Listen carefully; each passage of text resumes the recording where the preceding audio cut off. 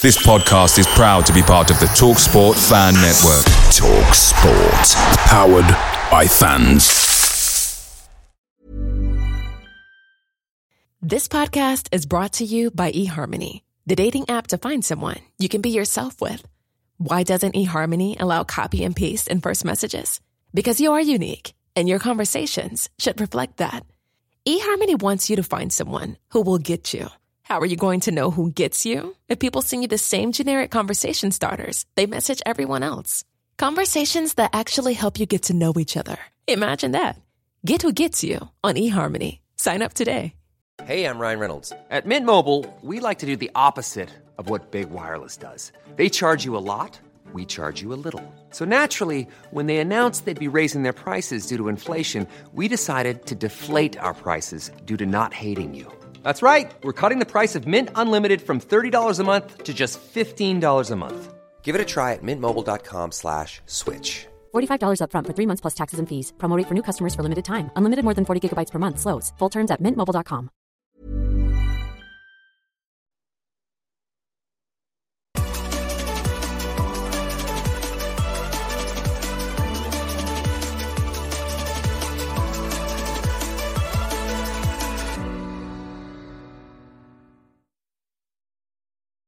Hello and welcome to the Gooner Talk, back again with you guys for another episode of our Eat, Sleep, Arsenal, Repeat podcast. Very happy to be joining you once again for our weekly dose of Arsenal action and chat about our lives a little bit as well. I'm very happy to be joined, the returning Owen. How you doing, mate? You good, Joel?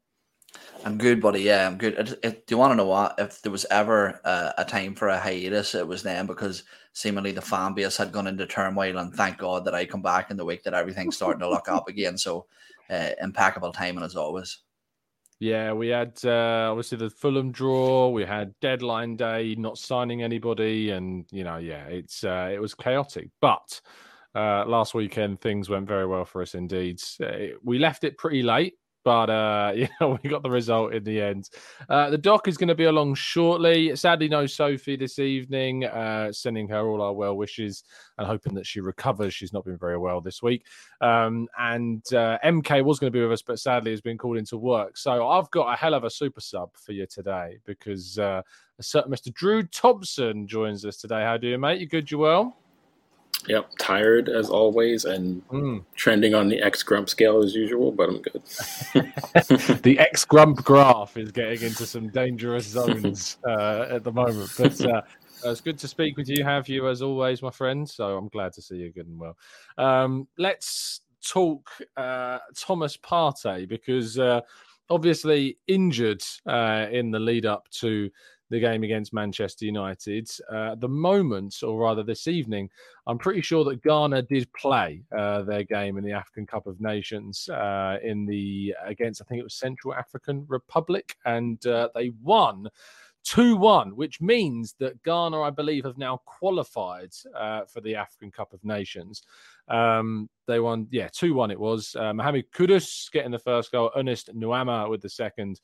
But Luis Mafuta got an early goal 25 minutes in to kind of create a bit of a scare, because had Ghana lost this game and Angola won, they would have been out. But it does confirm that Ghana will be at the tournament in January, Owen. We're without him now until potentially at least 6 weeks. And now we will be losing him for a period in January as well. Is this tipped you over into kind of feeling that maybe it's time to move on from Thomas Partey? Yeah, well, it's such a funny sport, football, isn't it? I think around the time that Thomas Partey was first linked and the signing became realistic, I think you said that he was a transformational signing, and I think that's what we all expected him to be. And in a sense, I would say that he has been that to a certain degree. But I think one thing that we're starting to realise, with someone like Granit Xhaka, is one of the best attributes that you can have is availability. And unfortunately, Thomas Partey just doesn't seem to have that for whatever reason. And it doesn't seem like slowing up at all. He's starting to come to the wrong side of 30 now. Not that that's any sort of death sentence in modern day football with the way the players take care of themselves now. But there's no doubt that I think, did you read out a stat the other day that he's only been available for 68% of his games. Oh, I think 64% of games. Yeah. Yeah. So that's worrying, especially when you have such a pivotal position in the team as Thomas Partey does. In regards to the international duty, look, injuries are going to happen. Regardless of whether he's playing in an Arsenal jersey or a Ghana jersey. He's a professional footballer. If he's available, he'll play for Arsenal, and if he's available, he'll play for Ghana, and that's just sort of running the risk. Part of the risk that you have to take.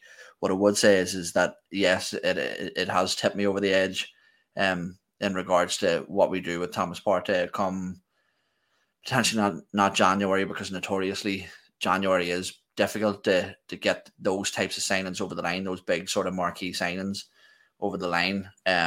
Not that it would have to be an out and out replacement now with the acquisition of Declan Rice. That could be maybe put forward into still have to see how Kai Havertz develops, but it could be put into somewhere else. But there's no doubt for the wages that he takes up, for the position in the squad that he takes up, for the age profile that he's starting to hit, and with, most importantly, that injury record, is that is starting to become a big concern that I don't think we can ignore anymore.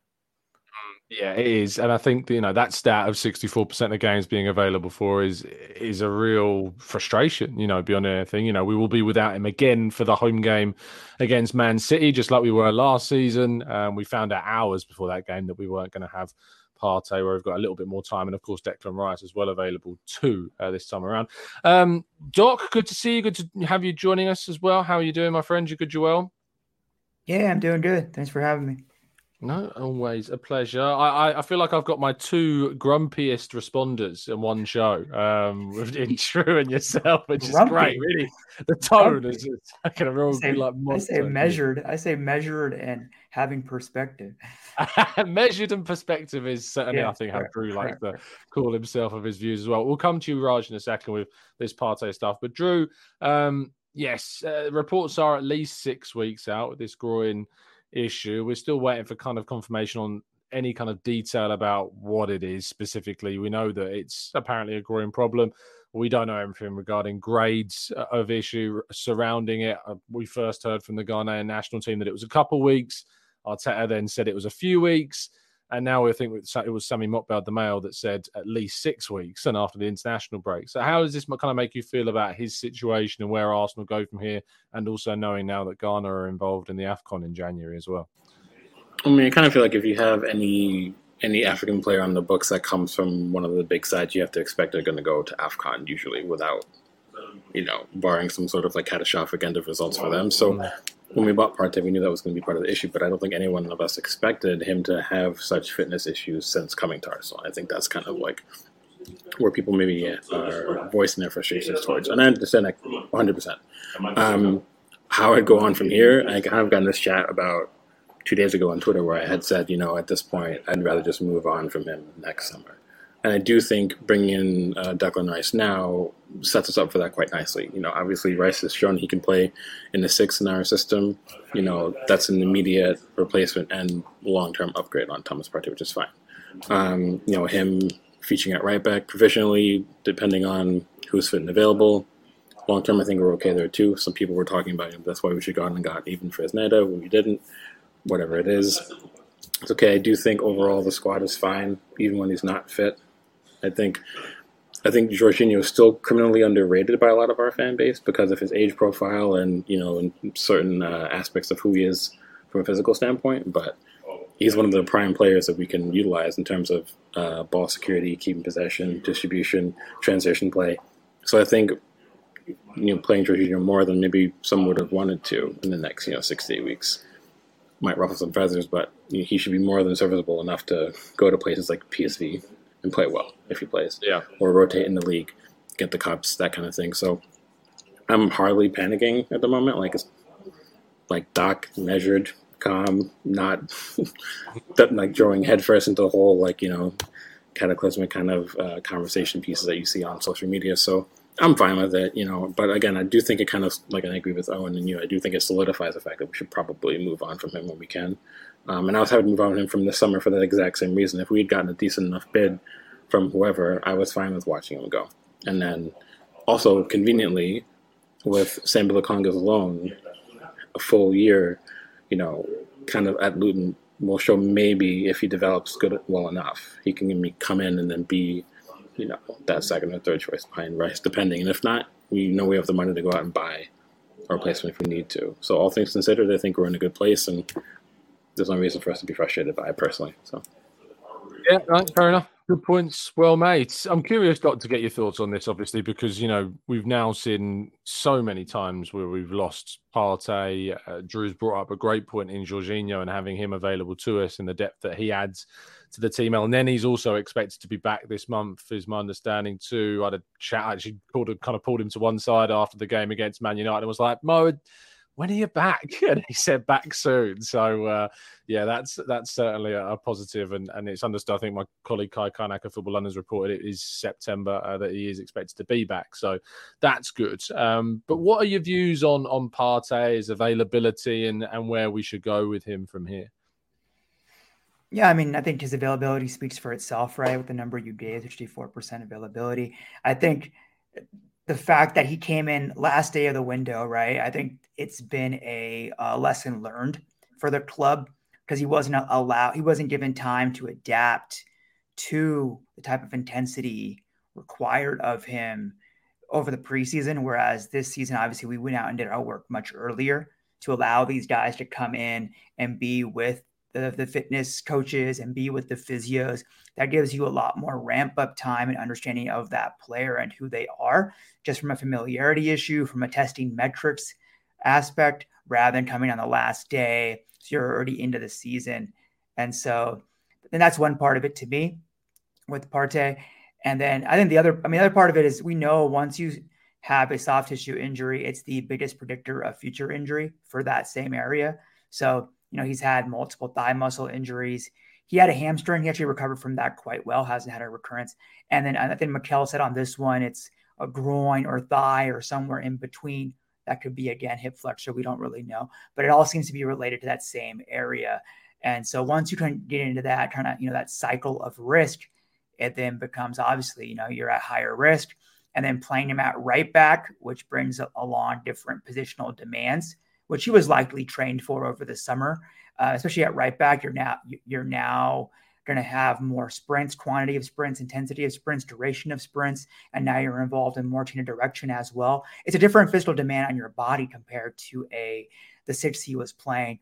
And even last year when Holding was in, we saw him get fatigued when he was playing, had to cover more ground for Holding and make up more ground. So I think it's a player we've seen who has some physical decline in general. Then you add in all these other aspects, right? And I agree with everyone else here in terms of that. If you can get a good offer for him next summer, provided you can, not even provided, I think you can find a good enough replacement for him now that we have Declan. I think it's probably going to be time for him to move on. Yeah. See, I just wanted to jump in there. 2 points to make. First of all, I think we're probably all doing the player a disservice by forgetting to mention the fact that he's an absolutely phenomenal player when he is fit. And I think that he provides, and even in his absence, as good as Declan Rice and everybody else has been, is he provides something that I don't think anybody else on the pitch can do, which is he's that pressure release valve. Nobody takes the ball from the defence and transitions it into attack as well as Thomas Partey does, especially with multiple markers on his back, being able to turn and release that ball into the more established ball players in the side. But one of the things I wanted to throw back to Raj here, and this is in regards to a couple of players, and this may be the best question I've ever asked or the most stupid thing I've ever asked as well. So it could be one of the other, Raj, but just play this it with me better here. Be good now. I tell you built this up. So I remember watching Jurrien Timber in pre-season and then watching him live in against Nottingham Forest at the start of the season. And one of my favourite things that he'd done was that drop the shoulder and shimmy and explode the opposite way and completely leave his marker for dead. And that got me thinking, is there specific traits in players, say, for example, with him, with that sharp turn and explosive run that leaves him maybe more susceptible to an ACL injury? And when we look at Thomas Partey in particular here, it's always those calf and groin and muscle injuries. And, we all know the nickname that he has, the octopus. He's renowned for outstretching legs and nicking balls away. is there traits in players that make them more susceptible to certain injuries? And is there any other one that isn't obvious? For example, the reoccurring injury with Gabriel Jesus. Is there anyone else in the squad that stylistically you look at and think, "Oh, you're a culprit for a big injury"? Or I wouldn't say it's so hard to say with traits in that regard, just because you can always, theorize about it, right? With Partey stretching out more, potentially it puts more stress with Timber's turns. But really, I mean, it's so difficult to say in that regard. I mean, you can look potentially for certain biomechanics with how guys are turning. But then the biggest thing I can also look at, like we know the biggest risk factors are previous injury and then increase in load, whether that's intensity, amount of minutes. Those two are the biggest well-known factors, right? And then the other one that we will never know about is how are they being prepared physically, right, for those positions. So, I mean, if you look at Timber's injury record, like it's pretty pristine. So was Partey's. And so there, we know that first season in the Premier League, there's a jump in intensity. We know early on in the season, there's more injuries because of the jump in intensity as you go from pre to real season. And that's just part of the risk that comes with football. And I think especially for players who are new to the Premier League. I think that's why, in my opinion, Vieira has been handled quite well. Allow him to adapt because he's extremely slight physically, and he was playing in a league that you could argue was, 2 or 3 notches below physically what the Premier League was, whereas perhaps La Liga is maybe 1 notch or something like that, right? And so, yeah, I mean, you can look for those traits. It's hard to say without doing actual mechanical assessment. Even then, it's not really definitive in that regard. And so, yeah, it's a hard question to answer. There's so many variables that come into that. The best question you've ever asked, get the best answer you've ever received, Owen? Or I think Raj has just shown that our level of friendship, that he politely told me that I was stupid in the most intelligent way I've ever heard. No, it's not. Thank you. No, it's not stupid. It's just so hard. There's so much great. Like when it comes, there's so much. I think it's the hardest part, trying to explain fitness and injuries. There's so much we don't. There's so much gray area. Even if I'm like the provider, it's all probabilities. If you don't have any information, now you're just really shooting in the dark, which is why seeing the opinions on social media is always hilarious. Because you've untrained people shooting in the dark. So it's just that's a whole different conversation. I love it. Lovely stuff. So in short, it's frustrating. I think that there is scope for Arsenal to move on from Thomas Partey, and in the future it's going to be difficult. That's very obvious, to find a player of the caliber to do that. I did a piece yesterday talking about Youssouf Fofana maybe being someone that Arsenal might want to look at. From Monaco, he's only got a year left, which is an option, by the way. It's not been activated yet. He actually has, just over 6 months left on his Monaco contract. Technically, there is a year to extend that, which obviously would be, you'd imagine, activated. But if the price tag that Nottingham Forest agreed, which I think was around 35 million euros, is any guidance, that would be a steal, in my view, to try and take a player of that level of quality. Lit up the Emirates in the Emirates Cup when he arrived and had a very good season last year in Liga. Moving forwards, with it being the international break, that means a lot of our players are, playing or not.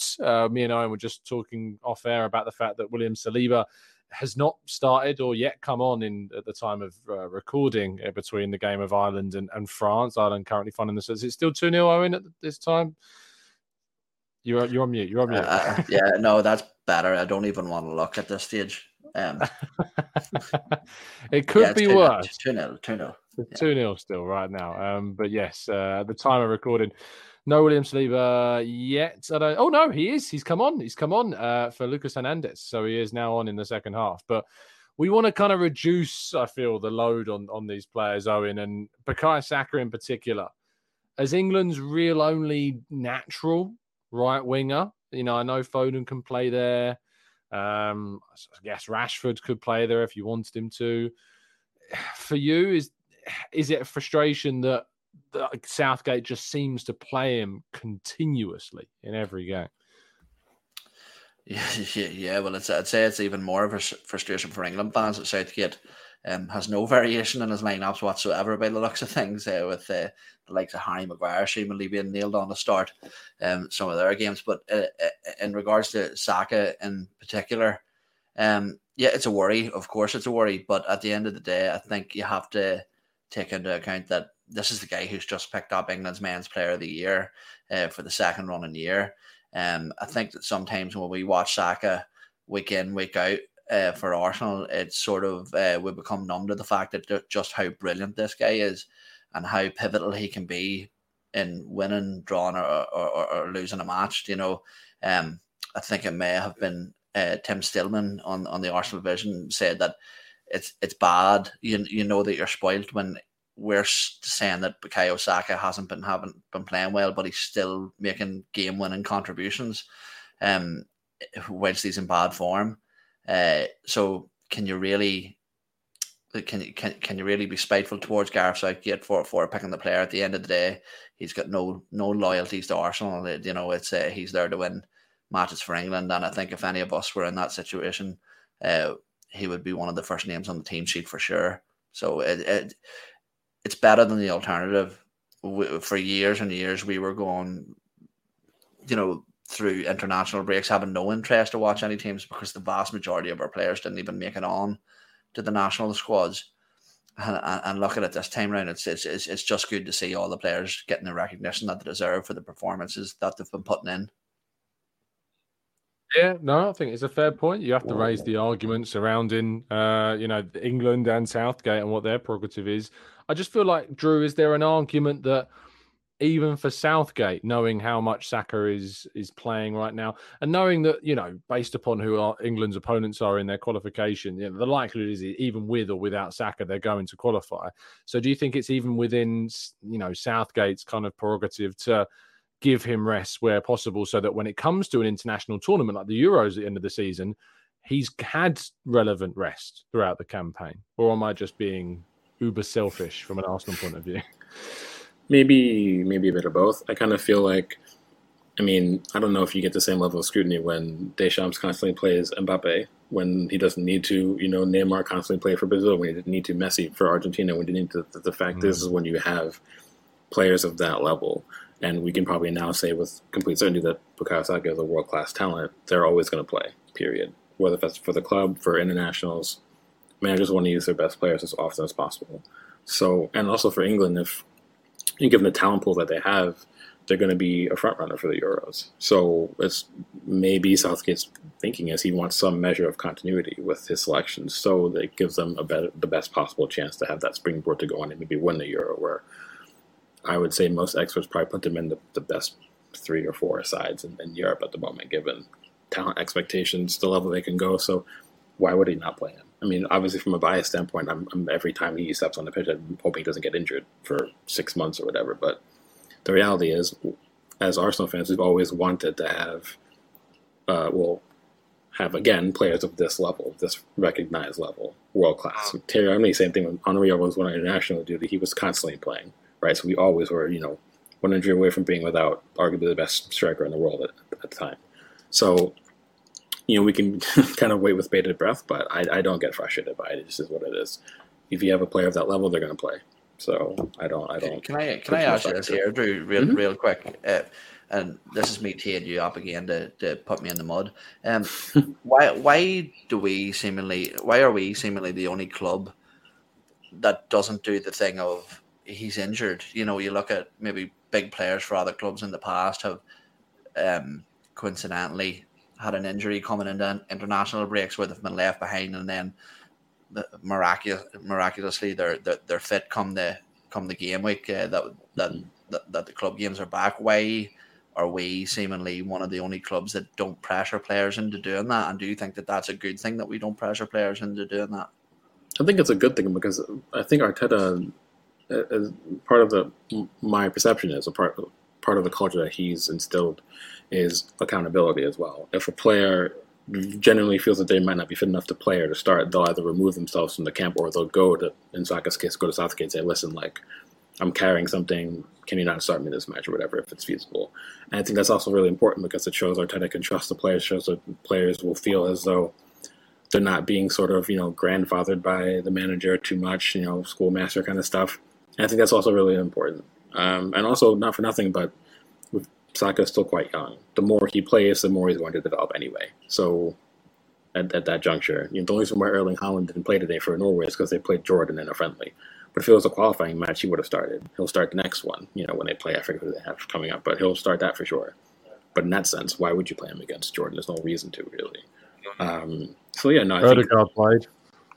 Odegaard did play, but they don't really have anyone in the team that can really replicate what Odegaard does.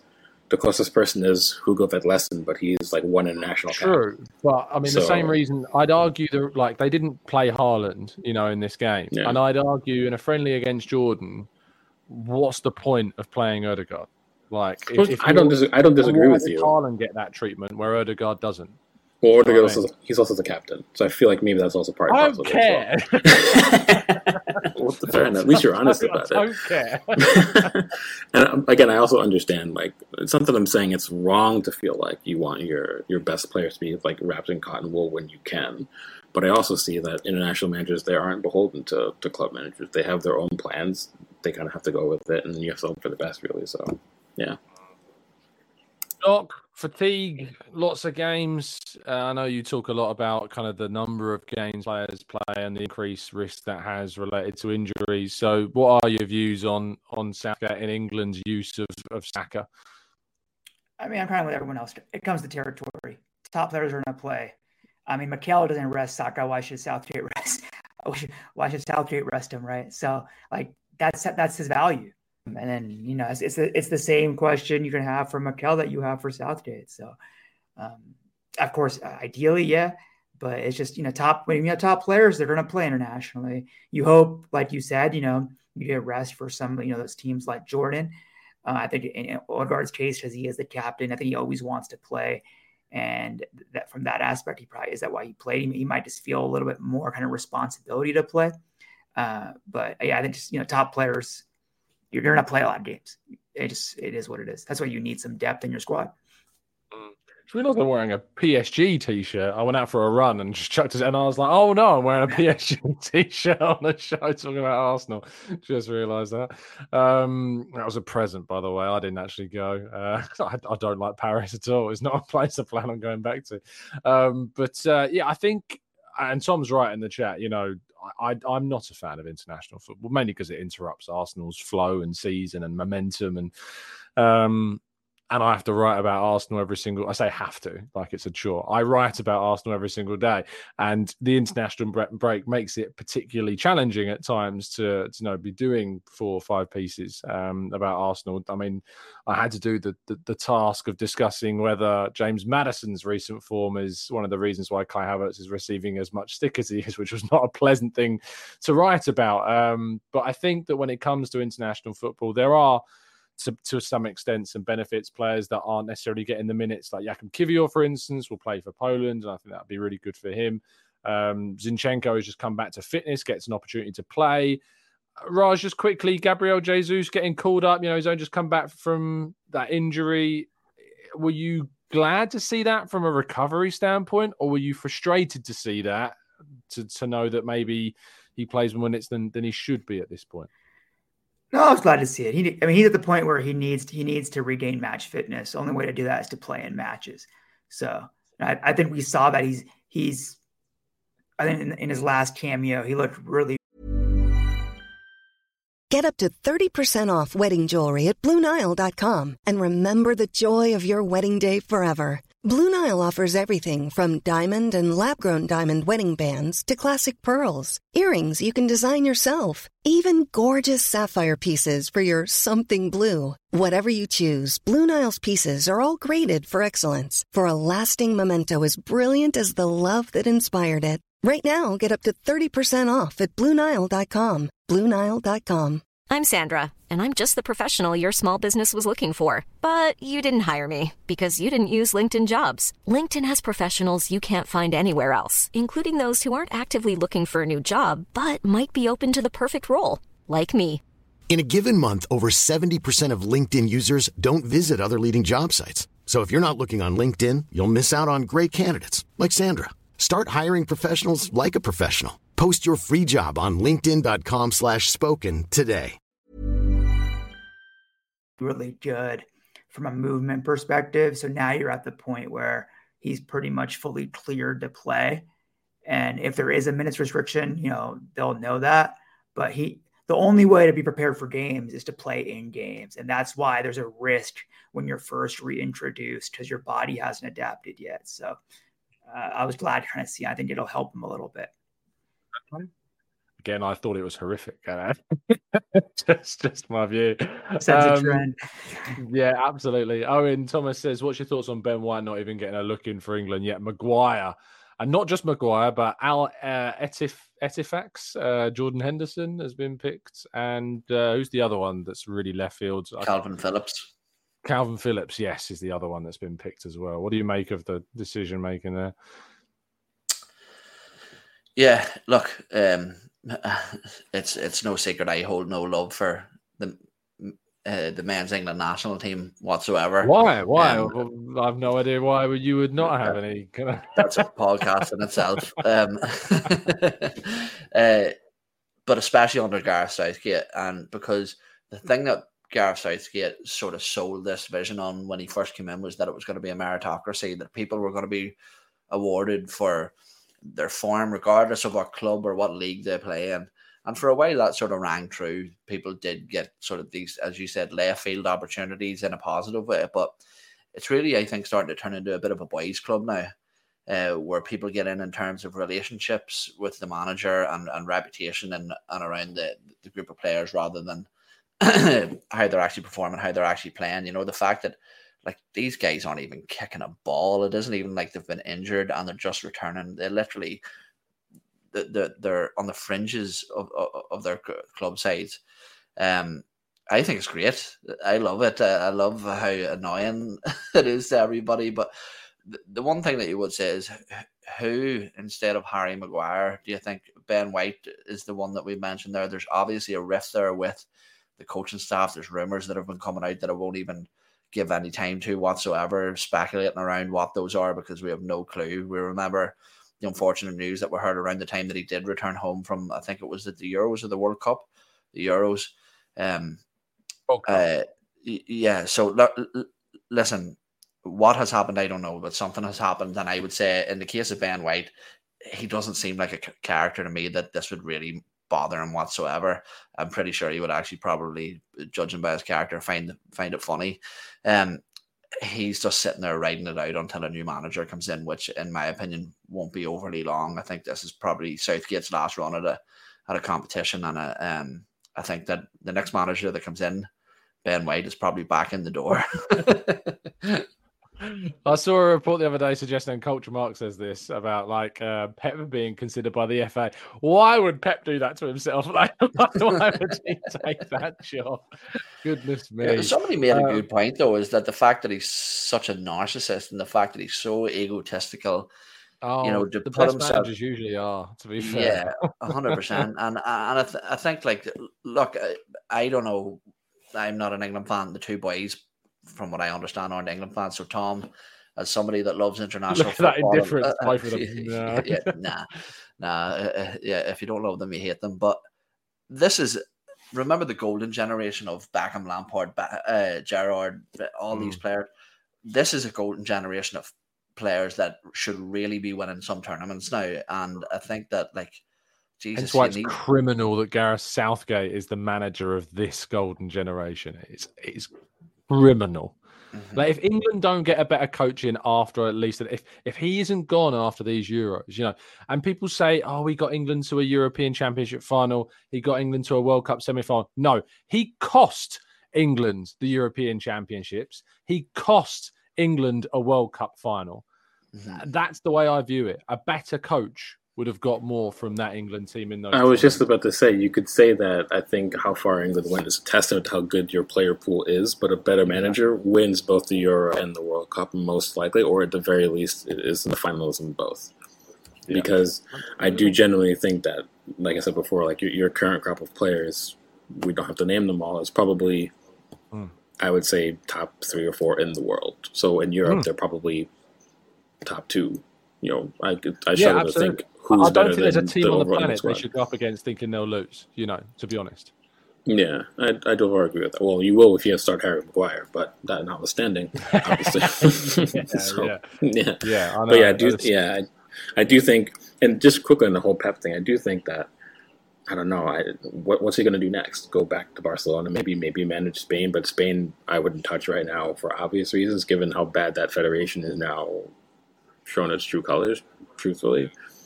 He's done Bayern, I doubt he'd ever go to Italy at any point, or PSG. I think he holds himself in too high regard to go manage in France or Italy. So I do think England is actually not the worst shout for him, really, if he ever had the chance to. To be Mikel's assistant. So who knows? Being Mikel's assistant. Yeah, invert it. That works out for me too. So, yeah. Well, I think an interesting thing, one thing on Southgate was Drew mentioned with Mikel and the culture he's created with players having accountability and kind of that young, modern culture for modern day footballers. I think Southgate might be the antithesis of that. And maybe that's why he doesn't like Ben White, because White, everyone gets on him, doesn't watch football, whatever. Does not matter, right? But it's certain managers who understand what's important and what's not important, right? Like White's training level, his injury level. Holding said he played through a grade 2 hamstring tear. Like that's what matters, not like these little, who knows what else, Southgate, these red herrings don't matter. So I just outside, I don't know the guy at all, but like that's the perception I get of him. And from what I've heard from how the boys club aspect, kind of how inflexible he is, to me, that's like the opposite of a modern day manager like Mikel, where Ben White has thrived. He loves his post-match meals, I can tell you that. I'd never, ever see him in the mix zone without some food in his hand. That is the way. That's his tactic of avoiding us media, is that I'm eating. No, that's the way he gets away with it. That kind of rounds off the injury international scene stuff. We have got it on pretty good authority now that Nicolas Pepe will be joining Trabzonspor as before the Turkish window closes. It's still a bit up in the air as to what's happening regarding a fee. What we do know is Arsenal will be saving his £140,000 per week wages for this season, which obviously is a big benefit. But we're still waiting to kind of find out whether it's a termination. I've seen some reports suggesting that it is. I've seen other reports suggesting Arsenal are looking to try and get at least 3 to 4 million euros. So, we'll have to wait and see for some clarification on that. But what with it coming to an end of what has been a glorious Arsenal career for Nicolas Pepe, I want to ask the guys what their favourite moment of Nicolas Pepe is. Owen, we're going to start with you, mate. What is your favourite Nicolas Pepe moment? This is potentially a silly one because I'm pretty sure did we lose this game? Under Probably. Under Unai Emery, I think it was away at Anfield. And yeah, I'm pretty sure we lost 2-1 in that game. But Nicolas Pepe, it was one of his first outings really for us, I think it was, and he absolutely had Van Dijk and Robertson on toast. And say what you want about Nicolas Pepe, but he put fear into defenders when he got one-on-one with them running at pace. I've never seen Van Dijk back off. I think it was, do you want to know when it was? It was exactly, remember the time that Liverpool fans were boasting about that Van Dijk hasn't been dribbled past in X number of days, and it was something really impressive. It was genuinely impressive. And Nicolas Pepe broke that record for Van Dijk, and they were just terrified of him. I was there when he scored his first goal, a penalty against Villa. I think it was that game that we come back and won 3-2 after Maitland-Niles getting sent off. It's sad though. I'll say that. I know this is a moment's thing, but the one thing I will say is it's sad, and I think that in a lot of ways he was a scapegoat for and the poster boy for a terrible situation at Arsenal that really probably wasn't his fault. And to be honest with you, where he is in his career, where his most probable destination at this point is going to be, I think, is beneath his ability and what he can actually do with his career. It's a bit of a sad end to what was an amazing signing at the time. Yeah, I remember, obviously we were linked a lot with Wilfried Zaha that summer. And when we were linked to him, it was a kind of a case of, like, really, Arsenal are going for Pepe. He's like the guy that's being talked about as like the winger of the season at Lille. it just was the complete wrong situation, a complete wrong system, complete wrong club. And then, of course, Unai Emery, the man that signed him, a man that didn't actually want him as the primary option because he wanted Zaha, is then replaced by somebody that wants him even less than Unai Emery did. It was never a great situation. But Drew, what's your moment of his Arsenal time? I don't have one. Like I put, I generally don't have one. I gave you if you wanted. Yeah, I guess my favorite moment is him leaving. I guess, and if not for nothing, because I just kind of feel like, and you kind of disgust. I mean. But you kind of highlighted it for me. I just kind of feel like I don't think Nicolas Pepe was ever a bad footballer. And I think a lot of fans forget that he actually has quite a bit of talent. You don't perform that well, even in France, and even the discourse around France I think is also misguided, but you don't perform that well and not be a talented player. I just simply think that it's a period in our recent history that I choose to forget because it showed just how dysfunctional we were as a club. In terms of how we were being run, the fact that, Sanyei was here, the fact that, the Unai Emery regime, which is frustrating to think about, the disconnect there, the fact that for a time he was our most expensive player, and look at how big of a flop he was. It's just like, it's a moment I choose to forget. But it also is a moment I choose to remember because it shows just how we should not work as a club moving forward. And I think, if anything, that was kind of like a canary in the coal mine kind of moment. Like if you keep going the United route, essentially, bad things are going to happen, right? So maybe my favorite moment is the fact that it was a big lesson for us. So, and I can put a positive spin on that one. But in terms of like how he was on the pitch for us, I think he had some fleeting moments where you saw what he could do, but it was never, as you say, the right situation to really get that out of him on a week-by-week basis, to the point where you could talk about him in the same vein as someone like Alexis Sanchez, who I think so many fans actually do miss for a lot of different reasons. So, yeah, I mean, good luck to him. I do think, maybe he'll have a good landing spot, kind of rehab his career for however much of it is left. But, yeah, it was such a bad situation that I just choose to it's over with and done with now. There's no more discourse about can he rehab, should we rehab him, that kind of thing. It's just we move on, and then we're in such a much better place. And I guess if he had to be like that shining example of what not to be, then I guess we can be thankful for that in a way. So, yeah, I think there's something to be said about him being a good deal in the sense that it teaches Arsenal what they shouldn't do. And I think that might be something that, if we hadn't have done this deal, maybe we do deals, we would have done other deals, that could have been more detrimental. Who knows? Raj. Yeah, I actually have two favorite moments, and they're both FA Cup during the lockdown year. One was, I can't remember exactly who it was, but it was an offside goal first half when Maitland-Niles was Chelsea. What was that? I think it was against Chelsea, wasn't it? I believe the final. I believe it was ruled offside where Maitland-Niles trying to saw some of his potential moving up, kind of the profile like that Mikel likes now, and the ball was played to Pepe and he finished it, but he was offside. Second one, I think, was for City the match prior where he's on the right-hand side, plays the ball to his left, and he but he crossed the ball far post where it was headed for the goal. So those are my two favorite, just because I saw some of the triggers that Mikel wanted to play with him. But, in the end, it was just it was a mismatch, right, of player, environment, time. Not many people have really come out of that time, being that successful. So it's just, one of those very expensive lessons, but, the lessons that hurt are the ones that teach you the most. And hopefully, not hopefully, I think we've learned a lot from it, like Drew said. Yeah, I think that the other goal you're talking about was against Man City, where it was kind of that fast move. Lacazette plays the ball to the right-hand side. Bellerin plays it up to Pepe. He cuts in, crosses to Aubameyang, who kind of launches his foot in midair, and it goes across Ederson, I think. Or, no, it wouldn't have been Ederson. Would it have been Caballero, maybe, in goal for City that game? It would have been their second keeper. But, yeah, certainly that was... Yeah, up there. For me, it's his 2 free kicks against Vitoria. That was hilarious. We were 2-1 down at home. Unai Emery's career is in complete tatters at this point. And you bring on Pepe, and he scores a free kick in the 80th minute, and then he scores another free kick in the 92nd minute in exactly the same fashion as the first. That was kind of one of those moments. This guy's got loads of talent. It just chuck him on every but even ironically, I think I even remember, these guys that when a manager's on the brink, sometimes they almost edge the team on to lose.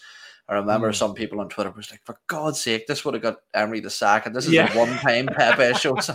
He saved Emery's career for a short amount of But time. let's not forget, like, you compare him statistically in terms of goal contributions in that season, he was very good. Not very good, but 17 or 18 or something like that. Yeah, but he was quite good. Yeah. Like, if you compare him to the likes of Anthony or Jadon Sancho or whoever, name X, whatever winger, he fares out quite well statistically, but as you say, just a complete mismatch. But all we can do is wish the guy the best, and good luck in Turkey.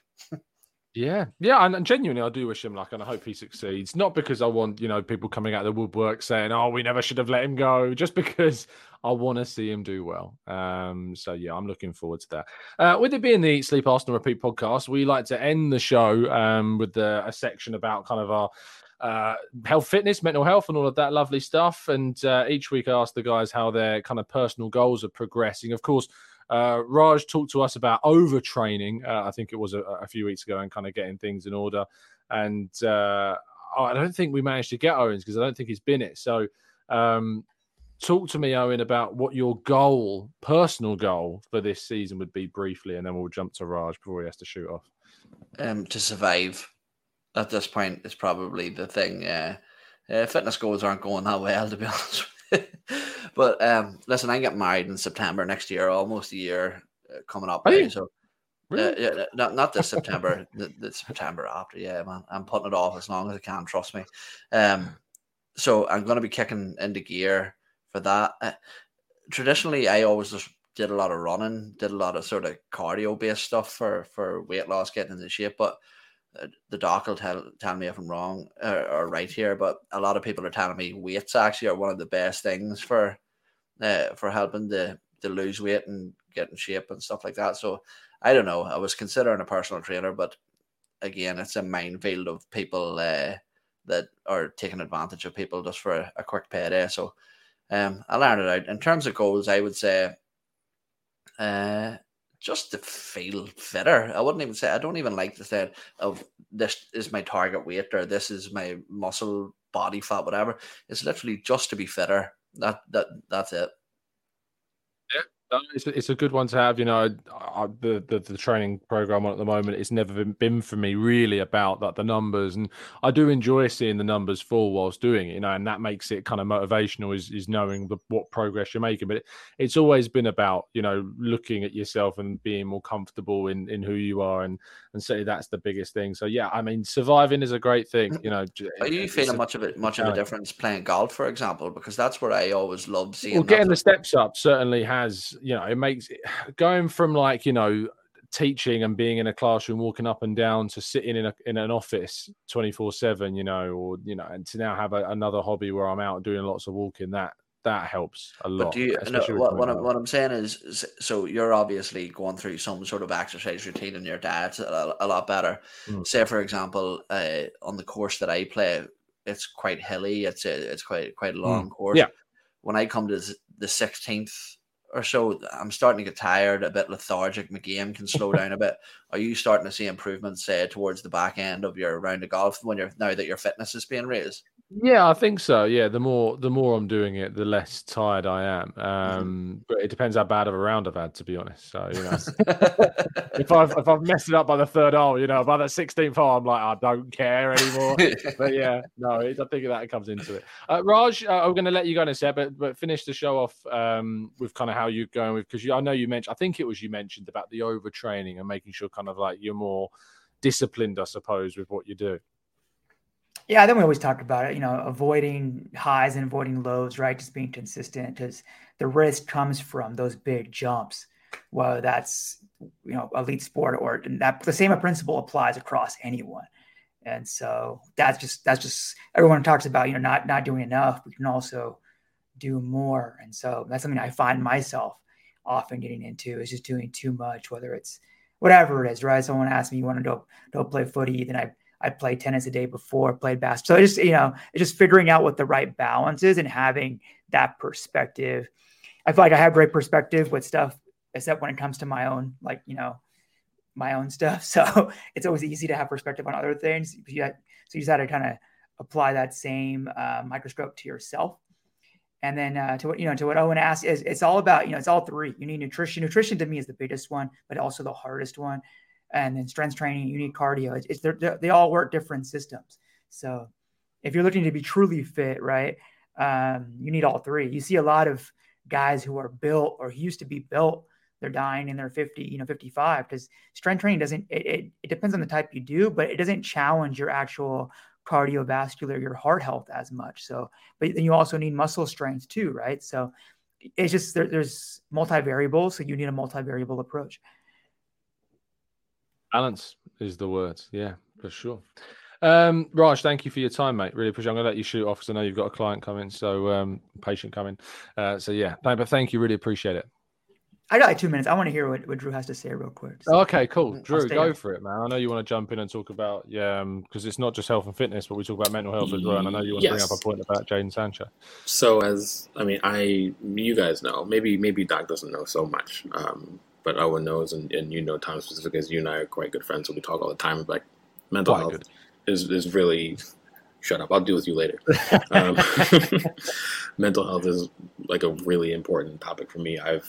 Everyone in my family, for sure, has struggled with mental health most of their lives. And I'll be a bit vulnerable. My mom tried to kill herself when I was a kid.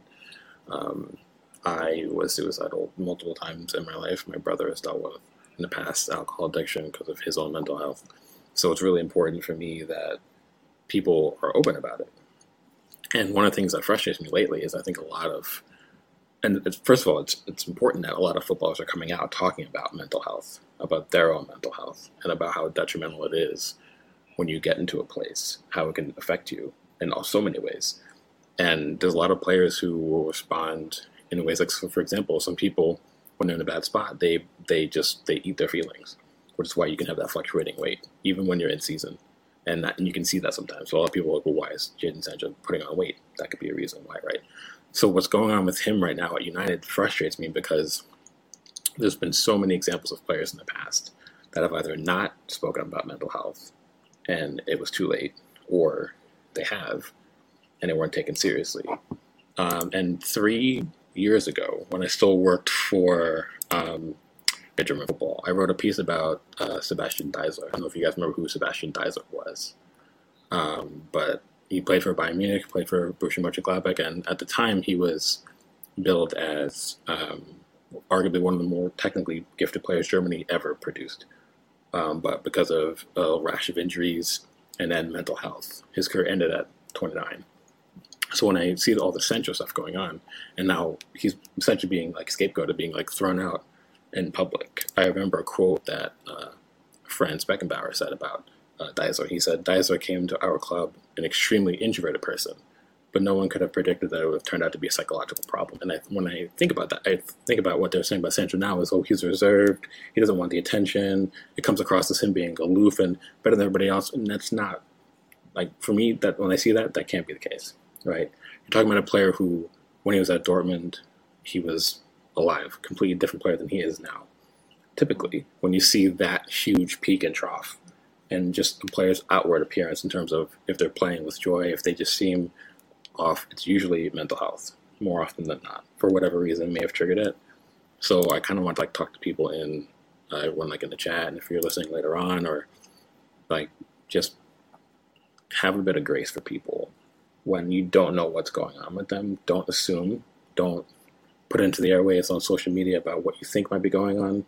Wait for them to speak. When they speak, listen. Don't just dismiss it. The Dele Alli thing, we're not that far removed from him coming out and the mind-blowing things that he would speak about. But no one ever for once considered that that may have been his problem before. So let's not like repeat history, right? Like, again, grace is important. You know, kind-heartedness, just give people the benefit of the doubt. Listen to what they have to say. Don't judge. Take them mental health seriously, you know? So Owen, same thing. You, Tom, same thing. Doc, me, everybody, like, if you're struggling, speak to somebody, you know, but like, take it seriously. Yeah, that's all I want to say. So. No, it's really well said, mate. And thank you for being vulnerable and open. The listeners, I know, will appreciate it. And this is why I wax lyrical about in the Kai Havertz situation. Like, stop killing the player, stop battering the player. Like, if the expectation is that you want this guy to succeed and do well, do you really think that putting things out publicly and in the open and YouTube comment sections on social media, battering the guy, saying sell this guy, is going to help? It's not. These aren't robots; they're human beings. So treat them like it. It's incredibly frustrating, but I think a move away from Manchester United is the best thing that Jadon Sancho can do for his career, and I'm hoping that it happens. It'd be great to see him go back to Germany. I think where he really discovered himself as a footballer. That would be the great one. But yeah, Raj, thank you for joining me. Tell people where they can find you, mate. You can find me at 3CB Performance on all social media channels. Thanks for having me on. As always, appreciate it today. Pleasure, my friend. Absolute pleasure. Drew, thank you for joining us today. And as I mentioned before, for being so open with us and for your expertise as well, that are semi-good half the time. I appreciate them. Tell people they can find you, mate. Mute. You're on mute. Oh, it's so annoying. I know. You can find me on X1per90 on Twitter, and then linked on my Twitter is my work I do for 101 Great Goals, and then obviously here with you, and then you can also find me at Bruce Banana Podcast, which is a podcast me and Ben Browning, who and Luke and Justin Fisher, we all started recently about just Arsenal stuff. So yeah. Bruce Banana Podcast that was, so make sure you go and check it out, people. And lastly, Owen, thank you for your time, mate. It's good to have you back. Welcome back, and I hope that we'll be seeing you throughout the course of the season. Yeah, it's been a pleasure, and thank you, and thank you, Drew, as well for speaking on that topic as well. I think that is something, and just a side note to end on, a real quick one. I think that not just with football players themselves, but fans, if you're so tribal about this game that you have to target other people's players, personally, you're taking it too serious, and it comes down to the fact that I even remember looking back to my own mental health over whatever X amount of years, and I just sort of for once finally linked it to Arsenal were doing well at this time, and I felt great, and Arsenal were doing bad, and I felt like trash.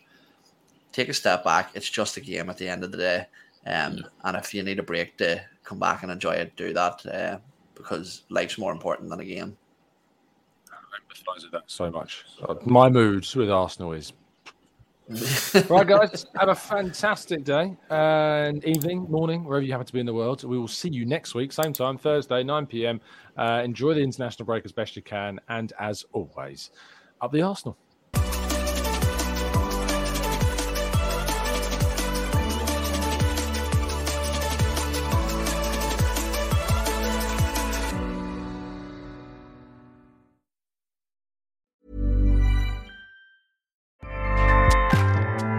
Acast powers the world's best podcasts. Here's a show that we recommend.